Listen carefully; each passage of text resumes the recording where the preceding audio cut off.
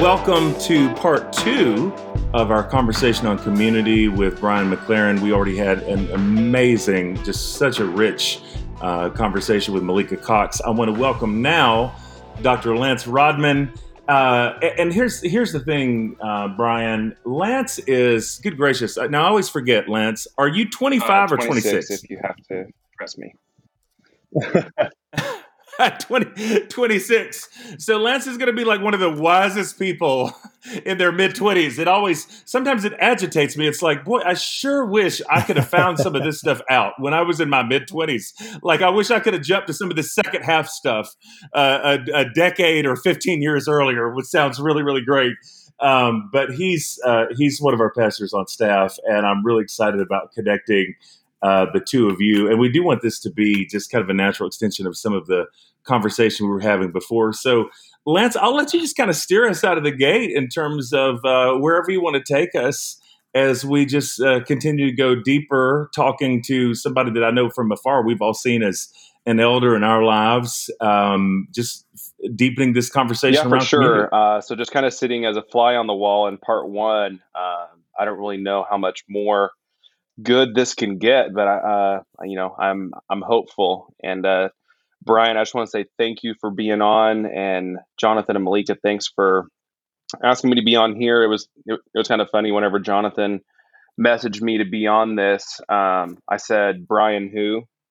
And totally joking, because I've got a whole shelf on my bookshelf of Brian's books. I've digested them and reread them. I think A New Kind of Christian, my first copy, it fell apart because I kept reading it in a season of my life. So just thank you, Brian, for being on here and giving us some wisdom. Lance, listen, that means a lot. But it's freaking me out a little bit to think that you were 4 years old or 5 years old when the book came out. So anyway. For sure. So yeah, I'm 26, but in the gay community, that's like 36. So, we age just a lot faster. Can I just say, though, there's a lot of truth to that, because we were talking about these 4 stages: simplicity, complexity, perplexity, and harmony, which is just my way of synthesizing the work of a whole lot of other great human developmental theorists who've gone on before me. But, people who are in marginalized communities, very often their development is accelerated because they have to live with the sense, I'm part of one community that rejects me and doesn't understand me, and I'm part of another community that does. And in a sense, that takes a person out of the realm of simplicity very, very young, Wow. Yeah, that's so true.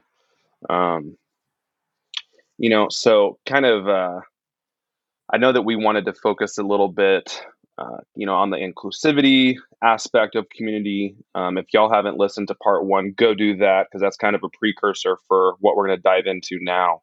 I've got my copy of Christian Identity in a Multi-Faith World in front of me, and, one of my favorite books of yours. And there's this quote. So I always write my favorite quotes on the front page right there, just so they're right there. And this one is, the more we insiders succeed in shutting others out, the more I tend to feel locked in, caged, trapped. That's such a powerful, powerful statement. I wonder if you could talk a little bit about your view of inclusivity and really what you mean by the more you shut somebody out, the more you tend to be caught up in that as well. Do you mind just diving into that a little? Lance, maybe I could take 2 tracks in responding. First, on a kind of theological level, we know that people can read the New Testament and they can come away with a hyper-elitist response. We are part of the one true church that gets it right. I call it the church of the last detail.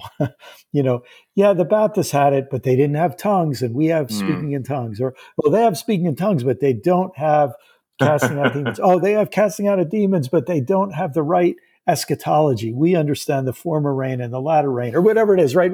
We have this church of the last detail mindset.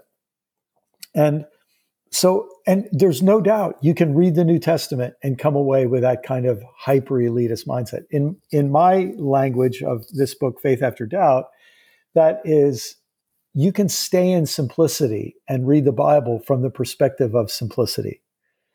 And what that will allow you to do then is you will only see what can be seen from the framework of simplicity, which is all about creating insiders and outsiders. Now, there are occasionally people become weary of that and suspicious of that and tired of that. And that's often what pushes them on to another stage where they're capable of broader acceptance. Just as an example, I remember I'd grown up in a fundamentalist family, and then I was on my way out of faith as a teenager, and then I had this very powerful spiritual experience.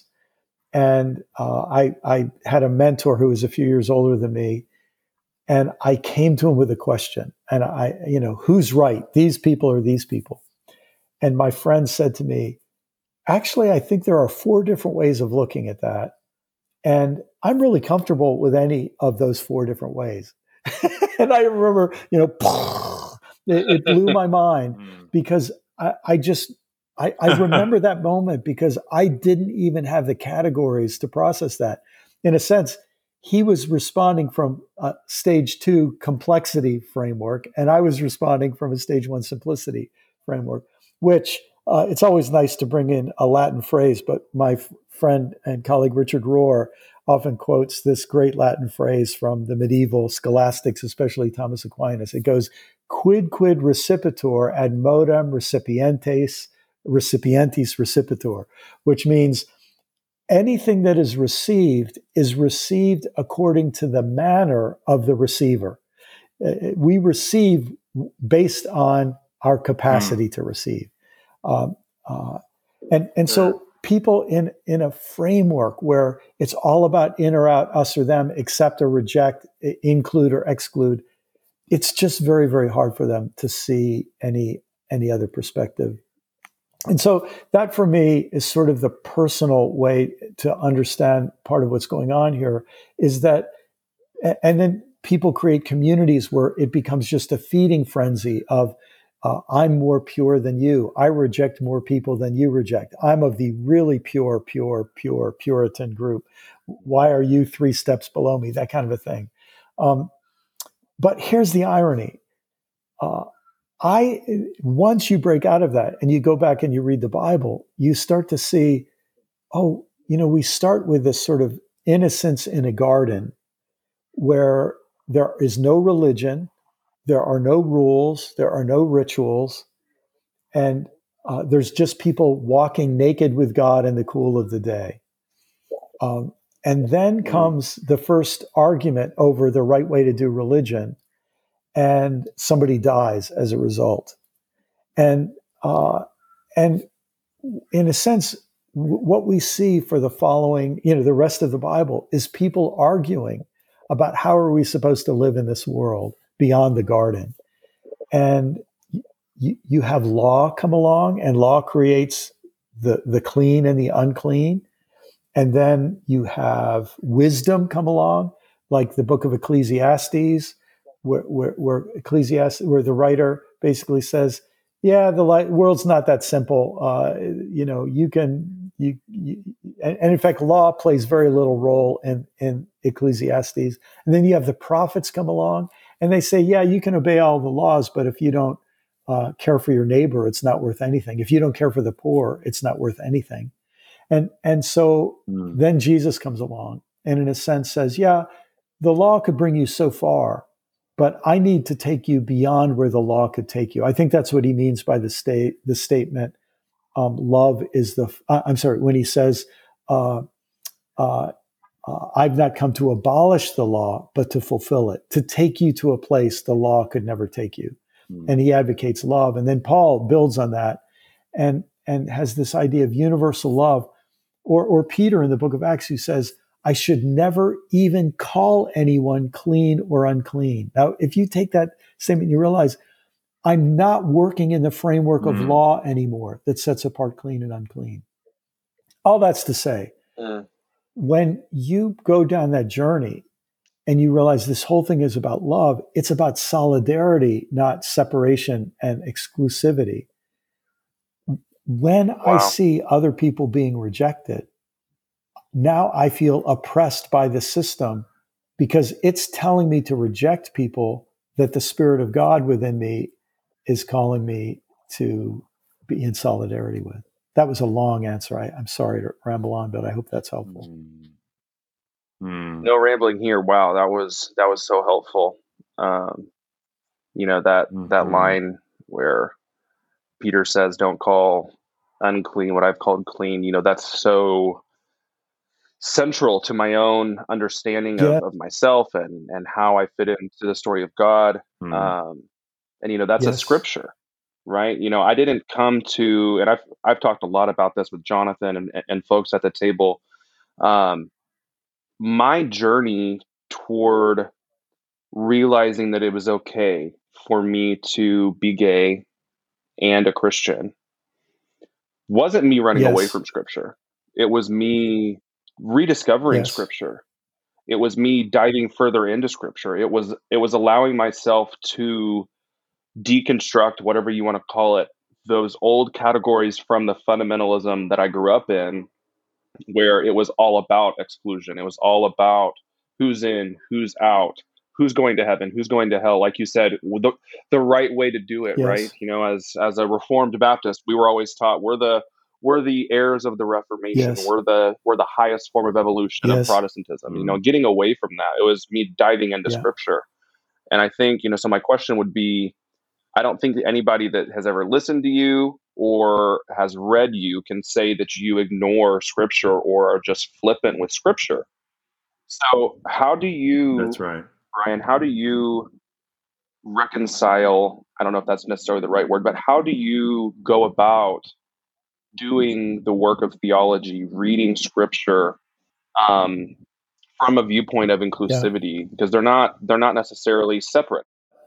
Gosh, what a great question, Lance. Let me mention maybe two things, experiences that I had. When I was a pastor, one of my fellow pastors passed on to me something that he had heard, and it went like this: if you see a big lump in the bed, it's probably a good idea not just to pull the blankets tighter, but to actually open up the bed and see what's in there. Which was his way of saying, which I think is a good metaphor for saying, if you see a problem in the Bible, rather than pretending it's not there, why don't you look more deeply into it? And, when I just mentioned, for example, Peter says, God has shown me I should never call anything clean or unclean. And then you realize, but hold it, there's a lot. The whole book of Leviticus is about figuring out what's clean and unclean. How do we put those together? There's a lump under the covers there. Let's uncover it and let's explore it a little more deeply. Another pivotal moment for me came when a friend handed me this photocopy of an article by the great Hebrew Scriptures Old Testament scholar Walter Brueggemann. And it was a simple little article that it was about what is the biblical attitude toward the monarchy. And the monarchy, for people who don't know, there was a period in Jewish history when they were ruled by kind of tribal chieftains that we call judges. And then they're replaced by a king. And Brueggemann said, well, there's one line of scripture that says when we ask for a king, or when the people asked for a king, they were rejecting God as their king. So in this idea, the monarchy is a terrible thing. But there's another set of scriptures that say, we used to do terrible stuff, but that was because we didn't have a king. Once we had a king, that was really a great blessing. So Walter Brueggemann says, what scholars often, or what preachers often do, is they suppress one voice and lift up the other voice. He said, but maybe what we should do is say, this isn't an issue that they all agree, nor is it an issue of contradiction. This is an issue of argument. Some people saw the monarchy as a great thing and as a gift from God, and other people saw it as almost a challenge to God. And then Brueggemann concludes by saying, maybe that's biblical wisdom, that monarchy has some upsides and some downsides, and we'd better beware of both. Now, simple, but here's what happened when I read that article. I thought, the Bible contains arguments. And that, to me, Lance, is one of the, if people can see that, because as soon as you see it, as soon as you give yourself permission, it's there. It's full of arguments. And as soon as you see that, then you realize, okay, there are going to be arguments in this book that argue for exclusion. And there are going to be arguments in this book that argue for inclusion. And now I am faced with the ethical choice of trying to work that through. And if I could just say, Lance, so I am 100%, I came to the place where I was 100% for the inclusion of LGBTQ persons. And people say, oh, that means you mean everything goes. But then I would have to turn around and say, actually, no, I am fully for the inclusion of LGBT persons, but I am not for the inclusion of people who want to oppress and harass LGBTQ persons. And if you say, how do you justify that? I'd say, well, look, if we were to make an analogy to a hospital, I am willing at this hospital to accept everybody, but I can't accept people masquerading as doctors who want to go around and administer poisons to people. In order to protect the people that I'm here to serve, I have to keep people out who will harm people who I'm trying to serve. And so I call that purposeful inclusion. But it's not easy, but it's the only livable alternative I've found. Yeah. I love that so much, Brian. And I think, because I'm thinking about how I feel like you've been leading so many conversations around, this for a long time in terms of inclusion and scripture and community. And I'm just wondering, and I don't mean this just in the sense of kind of perception, because I know that I feel like my sense of you is you've always been a person who's so genuinely about the work. I definitely don't get the idea that you're sitting around like Googling yourself or whatever. But it's interesting how when I think about, if I've been following you roughly for the last, and that sounds about right, I guess it'd be just over 20 years following your work. When I think about how much has changed in that period, and I'm saying this clumsy because I know, thinking about like your stages of doubt, we've had, all the groups are kind of always with us, but kind of to say it in shorthand, I definitely think about a time in which it seemed like there was a certain kind of white evangelical narrative that was so prominent, at least in, again, in North American spaces, to where anybody who was saying something different was such an outlier and such a radical heretic, like whatever. Now I feel like that conversation has moved so much further along. I think about how many people just in my own life, and I think anybody would have this experience, who not only are deep into those kind of conversations, but probably a lot of those same people now either have rejected their faith or their faith's hanging on by a thread. And now it's become, what do I even do with the Jesus story? Do I stay connected with this at all? Just as a person who's been participating in these conversations for a long time, I'm just very curious in terms of like your own sense of how your role has shifted and what, if anything, you find yourself doing differently, or do you do anything differently as you find that that society at large and culture continues to move so rapidly now? Do you have a sense that your vocation continues to kind of shift and change, Jonathan, along with that? I don't know if I understand it very well, but I'm feeling it literally today because I'm finishing up the edits for my next book, which is sort of a sequel to Faith After Doubt. It's called Do I Stay Christian? And I realize halfway through the book, I have this realization, and that is, I really don't care if people stay Christian in this sense. Like, I want people to follow Jesus. I want people to be the most loving version of themselves they can. But I realize that the thing called Christianity is so many different things that I understand why people would want to reject it. And in some ways, I would rather have a person leave affiliation with the Christian religion and be a good person who follows Jesus than be a sort of card-carrying Christian who believes all the doctrines and everything, but doesn't love their gay neighbor or doesn't love their Muslim neighbor, or is unwilling to be critical about their own racial assumptions. So and part of that is because of theological changes in my mind, that I don't think the primary story is of the gospel is a story about how to get souls into heaven. I think the primary story of the gospel is how God's will can be done on earth. And when to me the whole gospel is reframed in that way, it reframes a lot of other things too. Yeah. And that statement there, that your work reminds me a lot of that statement from John Lewis, where he says, yes, get in good trouble. I think you get in a lot of good theological trouble.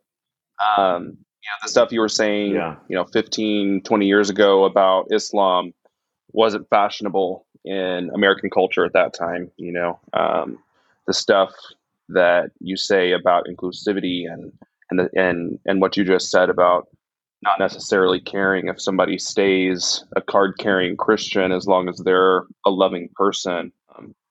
That takes a little bit of guts. And I just wonder if you could talk a little bit about how you stay such a gentle person. Obviously this is my first time interacting with you in person, quote unquote. But watching you on YouTube and reading your books, you just can get that you're a gentle person. But I just want to say it's one of my goals as a scholar, pastor, whatever you want to call it, to have an article written about me by the Gospel Coalition that says why you should ignore Brian McLaren. That's my goal as a writer, as an author, pastor. If you piss off the right people, then obviously you're doing something right. So how have you gone about that in your career? I mean, gosh, so many things are coming to my mind right now, Lance. But one is I've never been a fighter. I'm more of a peacemaker type person, and I don't get any pleasure. I think I can be relatively good at argument, but I don't get pleasure out of vanquishing an opponent. And I don't get any pleasure at all out of being in a conversation with someone else who's trying to vanquish me, right? So I don't want to do to my neighbors what I don't want to be done to me. So trying to find some alternative to something that just feels wrong and distasteful, has been a big aspiration or challenge for me. When I started becoming controversial, I tried to avoid it by being very indirect and all the rest, but even that was enough that the heresy police, put me under suspicion. And so then I realized, well, if they're going to attack me, even if I try to be indirect and vague, why don't I just say what I actually think? And then I'm going to have to deal with the consequences. Yeah. And something I actually just wrote in this newest book in progress, it's better to be rejected for who you are than accepted for who you are not. And once you realize that people are, if they're rejecting you for who you really are, then in a sense, okay, it's better for them to know who I really am. Now, very often they reject a caricature of you, or very often, here, if I can be honest about this, a lot of this theological talk, people aren't rejecting me. They're performing their own loyalty. They're performing their own virtue. They're showing everybody, I'm one of the good guys because I attack one of the bad guys. In fact, I can't tell you how many people through the years have contacted me and said, I used to preach sermons against you. I'd never read one single book you'd written. I knew nothing about you. I just knew that I would score points with the people I was trying to impress by throwing your name out there.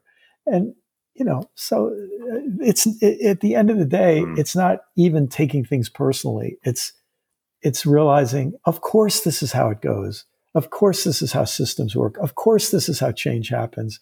And again, you go back and you read the Gospels and suddenly you realize, oh, that's what Jesus was doing. Like, I think this has only become clear to me in the last year, maybe, that the reason Jesus antagonizes the Pharisees. It's not like he's trying to be as nice as possible as he can to the Pharisees. He antagonizes them. And now I realize he knows he's not going to win many of these people over. But he realizes, if I can draw the distinction between what I'm about and what they're about, if I can draw that distinction clear enough, it gives people a choice. And when you really just go through and read everything Jesus has to say about the Pharisees, he's both antagonistic and highly nuanced. Like, there's a place he says, listen, they sit in the seat of Moses. Just don't follow their example. Listen to what they say, but don't follow their example. It's highly nuanced, but he's not just trying to avoid controversy. And nor is he being a bull in a china shop. I think very strategically, he's deciding, I really am saying something different than these folks, and I might as well not try to hide it. I might as well say it as directly as I can. But as you say, Lance, but to do it without hatred and without hostility, to do it with love and appropriate humility and gentleness and so on, I think that's important. Sometimes I see that really clearly in Paul. Like in 2 Corinthians, there's a place where Paul says, look, what does he say? I think the King James said it, we're the offscouring of the world, which I think means we're the contents of a chamber pot, which is saying everybody just considers us, a pile of crap. And in a way, what he's saying is, I know full well what people think of me. But I know who I am. By the grace of God, I am what I am, and I'll try to do what I'm supposed to do. Wow. Oh, that's so good, Brian. I'd love to ask you, and I feel like this would maybe be a good place to wrap up. I love Lance's question so much, and I always feel like whenever we have conversations like this, just with the table crew, it always feels there's this wonderful sense of synchronicity, spirit, whatever. But I think of course, I want everybody to read Faith After Doubt, but I am excited about your forthcoming book, Do I Stay Christian? And I think as kind of a part B to Lance's question about how you've stayed tender in response to certain kinds of criticism, pushback, whatever, even writing this book that you're writing. I mean, obviously the answer, I know the answer to the question for you is clearly you have remained a Christian, and a reason that many people have stayed tethered to the broader Christian story and find themselves connected to the tradition in a meaningful way. I just saw something. I haven't been as active on Twitter lately. I keep meaning to correct this. I didn't mean to be so long of a hiatus, but I saw, and I'm not even, and I'm not even trying to be like a jerk about it, but I saw somebody posting something, this tweet that was going around, this whole idea, something like, I don't remember the exact verbiage, but it was something like, progressive Christianity is just sort of a layover on the way to atheism or something. It's just like a stop on the path to atheism. Clearly, that's not been the story for you. But as you're engaged in all these conversations with people who are wrestling with, what do I do with Jesus? What do I do with the word Christian? What do I do with the Christian story? Why have you stayed connected to it? Why are you still a follower of Jesus? I could just say in this book that's sort of on the top of my mind because it's what I'm finishing up right now, and it's obviously a big deal. The book is divided into 3 parts. Part 1 is no, part 2 is yes, and part 3 is how. So part 1 is saying, do I stay a Christian? No. And I try to write, I have 10 chapters where I try to capture the 10 best reasons to not be a Christian. And then what I do in the second 10 chapters is I don't try to refute those. I think they're irrefutable. Things like the history of Christian anti-Semitism, the white Christian patriarchy, Christianity's love affair with money, Christianity's history of violence. All of these things are irrefutable, and anyone who wants to say they aren't that important, they don't affect that. I'm just going to say that kind of Christianity, I want to leave. So what I do in part 2 is I say, knowing if you know what you know from part 1, why would you ever say yes to being a Christian? And I offer 10 different reasons, and I can't really just say there's one that stands out, but I'd say one that stands out significantly is I love Jesus. I believe in Jesus. I think Jesus was right.